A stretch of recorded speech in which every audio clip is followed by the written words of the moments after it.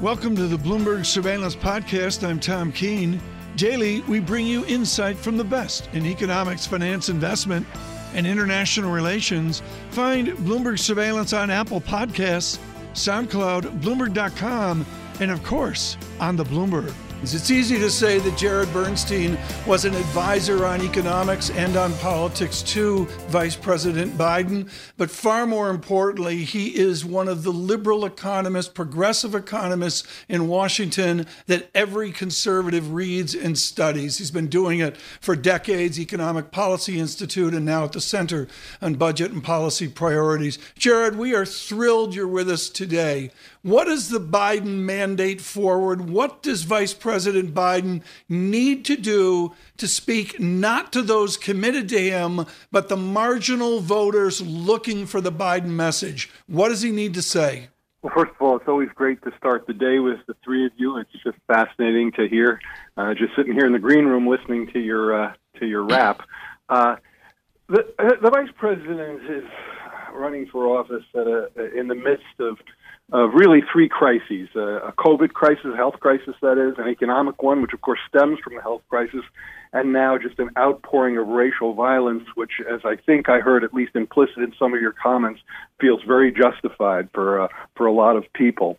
And this is the time, as you just played some tape of him saying, to bring the nation together and to restore a competent federal sector, something we so sorely lack, that can meet the kind of shocks that come at a global economy fast and furiously, whether it's a pandemic or whether it's massive inequality or whether it's the kind of environmental degradation we said. We need a competent, amply funded federal sector that has the capacity to protect the American people and give them the opportunity they need to just realize their potential out there in the economy.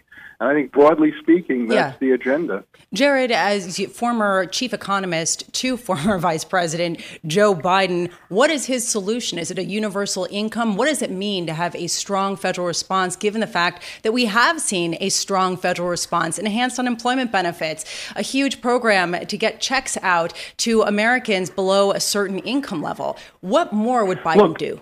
Well, first of all, let me just say the counter-cyclical response, which is what you're talking about there, is very key to what we're going through right now. But that's not a plan for the future. That's a cyclical response. What I think the next president is going to need to do is to resolve structural problems within the economy. So one of the problems, there's no one solution because there's so many different types of problems. Obviously, people need access to affordable health care, and Biden has articulated a path towards universal coverage that's very important. Probably at the top of the list now is going to be jobs. I mean, that wasn't necessarily at the top of the list when the unemployment rate was around 3%, but when it's 20%, we certainly have to talk about jobs. And there you have a very deep investment agenda, whether it's on the infrastructure side, whether it's on green technology and green jobs, or whether it's in the caring professions, critically important, health care, child care, really establishing higher quality jobs for folks in the services. Jared, he had a long time in Washington to try and engineer those structural changes, 8 years in the Obama administration as well. And I ask this diplomatically speaking. I don't want to get too political here, but there will be some people who say he had his chance. What do you say back to that? You have to recognize, we do have to get political here. You have to recognize that before Barack Obama was sworn in, there was literally a cabal of Republicans who were meeting to try to block every aspect of his agenda. Now, he still managed, with the help of the vice president at the time, to push back hard on the Great Recession, to establish a very important healthcare change that brought our uninsurance rates down by 40%, and a financial reform that I think has proved pretty durable. And that's with tremendous political blowback. Then, of course, when the Tea Party got to town, they tried to shut it down even further. So he's going to need political cooperation, and that's one reason I'm sure the Democrats are very interested in trying to get a majority in the Senate. But even amidst the kind of opposition that he and Obama faced, they actually got quite a bit done. Jared, always great to catch up with you. You, of course, are allowed to get political. I just try and avoid it wherever I can. Jared, fantastic to hear from you. I don't like it Thank either, you. but you can't Jared avoid Bernstein it. there. Jared, thank you. We've had wonderful conversations today with economist Stephen King of HSBC joining us, the laureate Paul Romer on technology, he at New York University, and now the former president of the New York Federal Reserve System, William Dudley, and of course with a distinguished career at Goldman Sachs before that, in his service with Tim Geithner of a bit ago, a crisis ago, I guess we could say. Dr. Dudley, thank you so much for joining us today. John and I were talking about inequality, and one of the raps of any Fed is that it is monetary policy for the elite. Explain trickle-down Federal Reserve policy. How do they assist in a lesser inequality? Well, the Fed's monetary policy tools are really about supporting economic activity and driving the economy to higher levels of employment. However, that can actually cause financial asset values to go up, and that can actually exacerbate inequality. So the Fed's choice is not have a recovery, have less inequality, or have a recovery with buoyant financial asset prices and more inequality. So the Fed's tools are just not suited to address the inequality problem. Bill, is it that binary, or can we find a better balance? I think it is pretty much that binary. Obviously, when we're in a crisis like this and the Fed's embarked on special facilities, the Fed could try to, undertake facilities that funnel money more to households and small businesses. But again, the Fed is, that's difficult for the Fed operationally. How does the Fed actually get money to millions and millions of households and small businesses? That's difficult to do operationally. It's much easier to intervene in the capital markets where the Fed can rely on counterparties, primary dealers, and others to essentially help the Fed buy financial assets. Much more difficult to lend on a one-by-one millions into millions of different entities. So that, again, that's a challenging thing for the Fed. Bill, I think it is a challenging thing, but there is a broad consensus that they should be keeping financial conditions loose to help this economy pick up and recover. You'll hear very little debate about that. I think where the debate really is about how far the Federal Reserve goes when it does that. You can intervene in credit markets. Okay, might be a debate there as well. But you can help, say, big companies issue debt to keep people on the payroll. But when you start to go into junk, you do run the risk of getting the accusation that you are helping those who made risky bets in this market, and the likelihood that that actually spills over to the broader economy is relatively small. Bill, I guess what I'm trying to ask is, how do you know when you've done too much? Well, I think the Fed's focus has been on basically making sure that financial markets work well so people can have access to the markets. And that's really the reason for the interventions. I mean, even their intervention into the high yield debt market, it's not so much to bail out individual borrowers, but to make sure that people actually can access that market and raise high yield debt. And I think they've been quite successful in those efforts. But you raise an important point. People who have high yield debt outstanding, a lot of times that's happened by choice. And so for the Federal Reserve to intervene and support those asset prices is basically creating a little bit of moral hazard in the sense that you're encouraging people to take on more debt. So let's talk about the moral hazard and broaden out the implications of this period of time. There have been some analysts who say the reason why the Federal Reserve really, I don't want to say had to, but in some ways had to step into the corporate debt market was because of the expansion of the shadow banking system. In some ways, they were bailing out the shadow banking sector rather than the banking sector, which was actually well capitalized. How important, in your view, is it to set regulatory standards for the shadow banking sector that are sort of more similar to what we see on Wall Street following this, given the fact that perhaps this can be viewed as they're having the systemic import of Wall Street of the past? I think you raise a very important point. If something is systemic, that's then going to require the central bank to intervene in an unusual way in the middle of a crisis. If it's systemic, then it needs to be regulated to some degree. And so we had a number of players in this last few months that have essentially been bailed out by the Fed. People who hedge funds that were invested in cash treasuries and short treasury futures. The Fed basically their treasury purchases were helping those entities unwind that what turned out to be a bad trade. If people become very leveraged and they're big enough to be systemic, then I think there needs to be some regulation to reel that in. What kind of regulation could the Fed push and frankly push for from other government agencies that you think would be appropriate from the hedge funds, from private equity, from some of the investment firms that have benefited from the Fed's programs and will probably continue to based on what they have pledged going forward?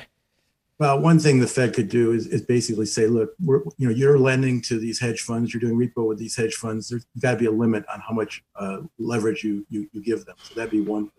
Another thing would be mutual funds. We have mutual funds that have overnight liquidity that are invested in very illiquid assets.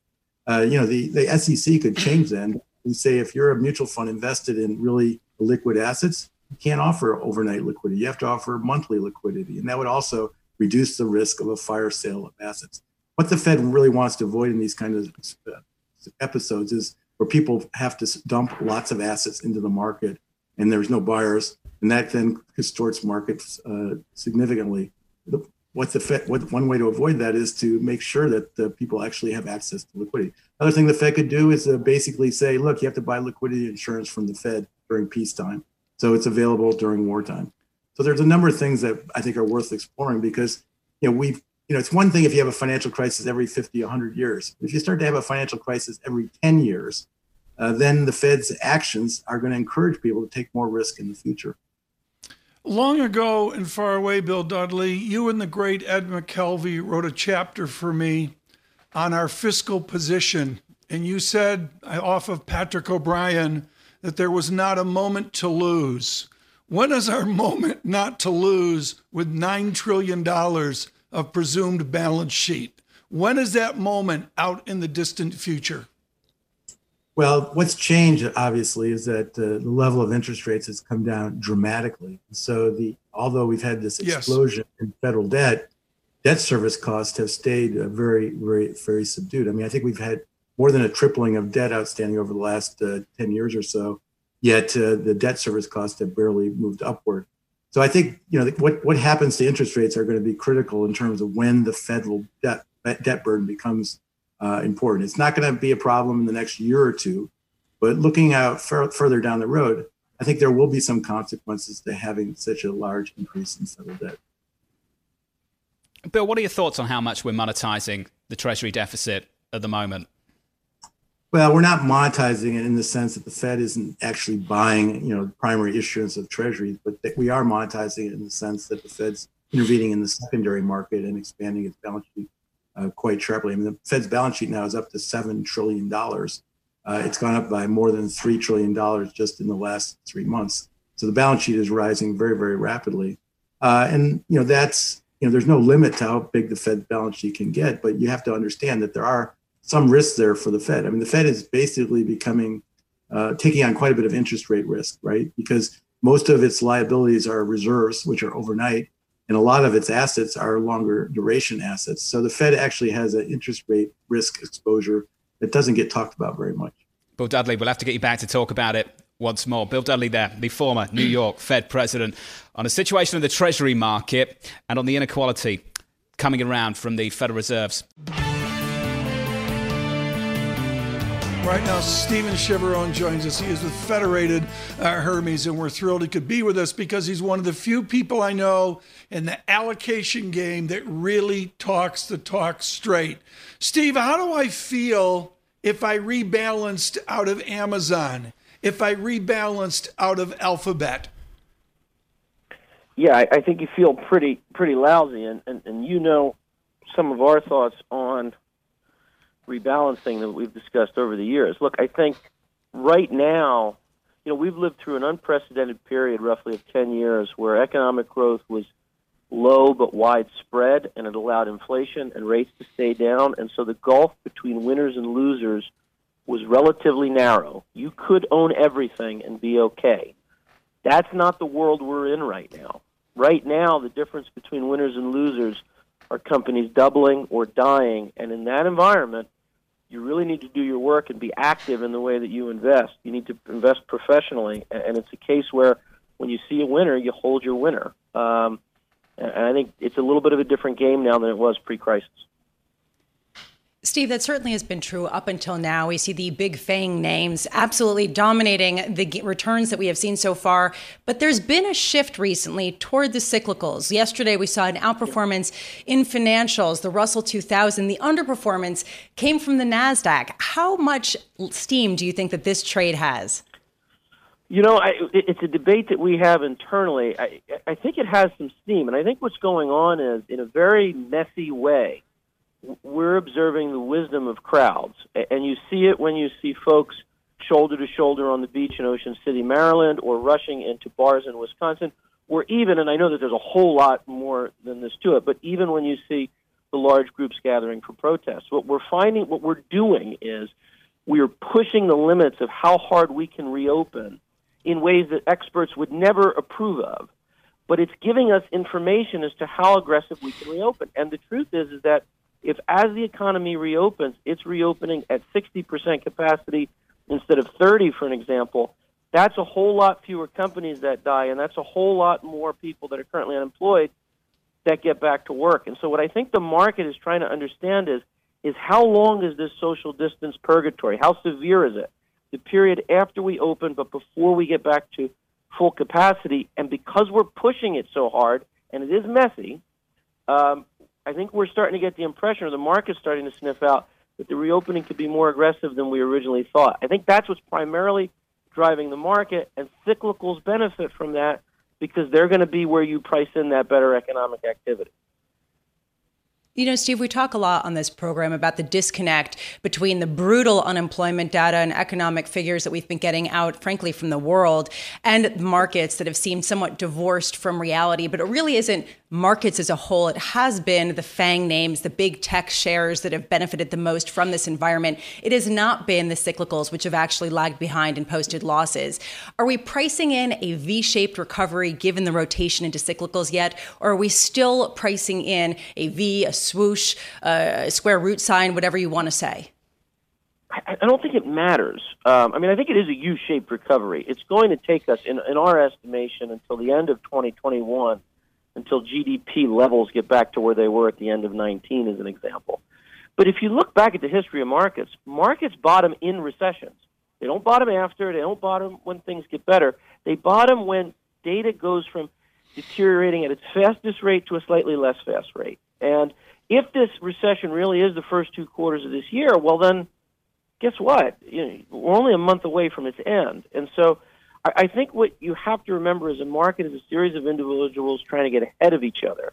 Because if you get the winning trade on first, you make money when everyone else comes to that realization. And what happened here is when unemployment claims stopped rising at that high of a rate, the market bottomed. That's actually typical. It's frustrating because it's illogical, but it's typical of how markets react in recession.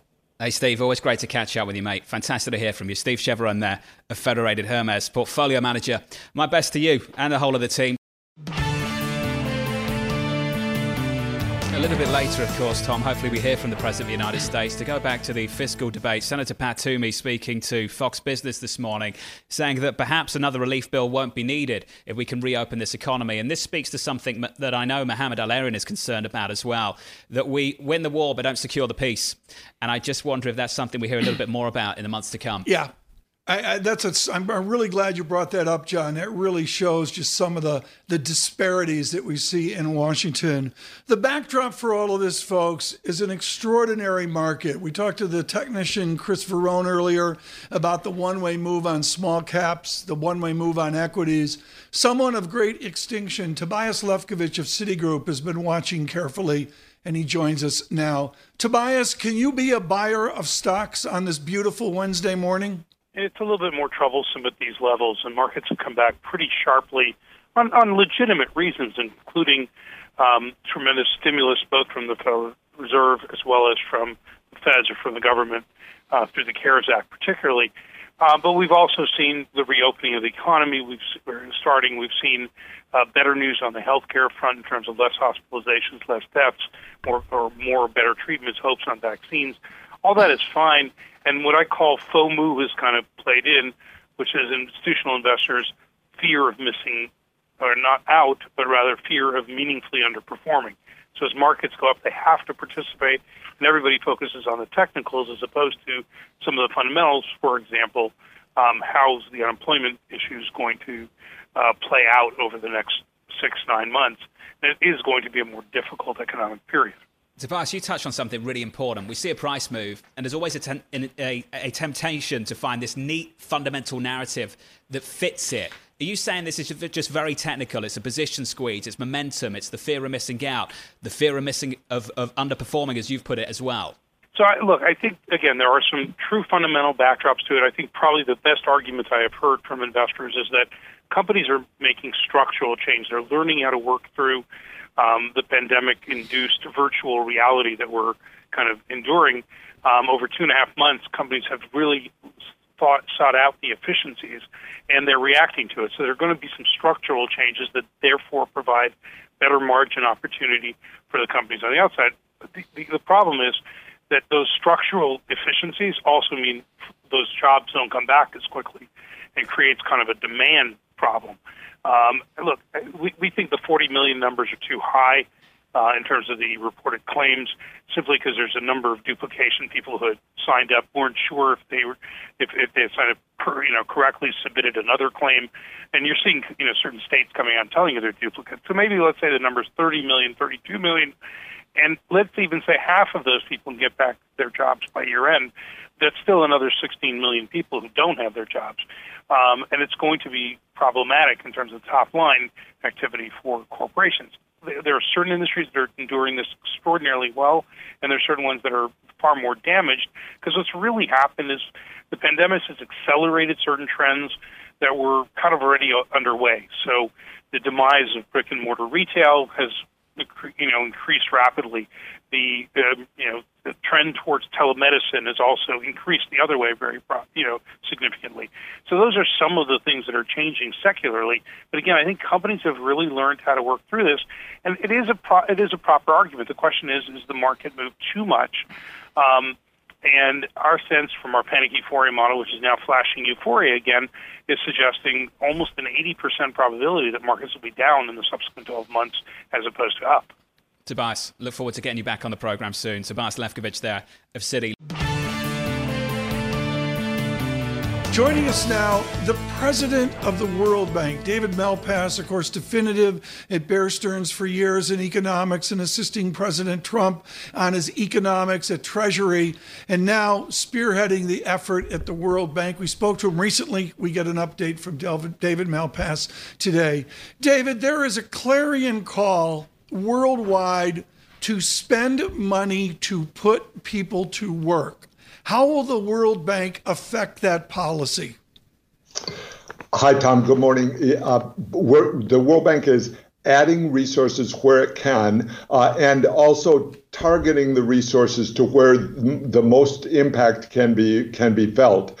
For some countries, that means supporting core businesses, either in the public sector or the private sector, ones that if they stopped operation, it would be giantly harmful. But in many countries, the focus is also on getting cash to people, either through a social safety net or through in-kind transfers. We're dealing with countries that are often on the brink of extreme poverty for tens of millions of people. So that's the focus right now, quickly moving on both the health crisis and the alleviation of poverty, setting up systems that will work into the future. One of the interesting things that's happening is the differentiation of countries. What financial markets are doing is, in effect, looking at some and saying they're going to be able to move forward with the policies that they've got or that they'll be able to put in place. And so that becomes a powerful positive force.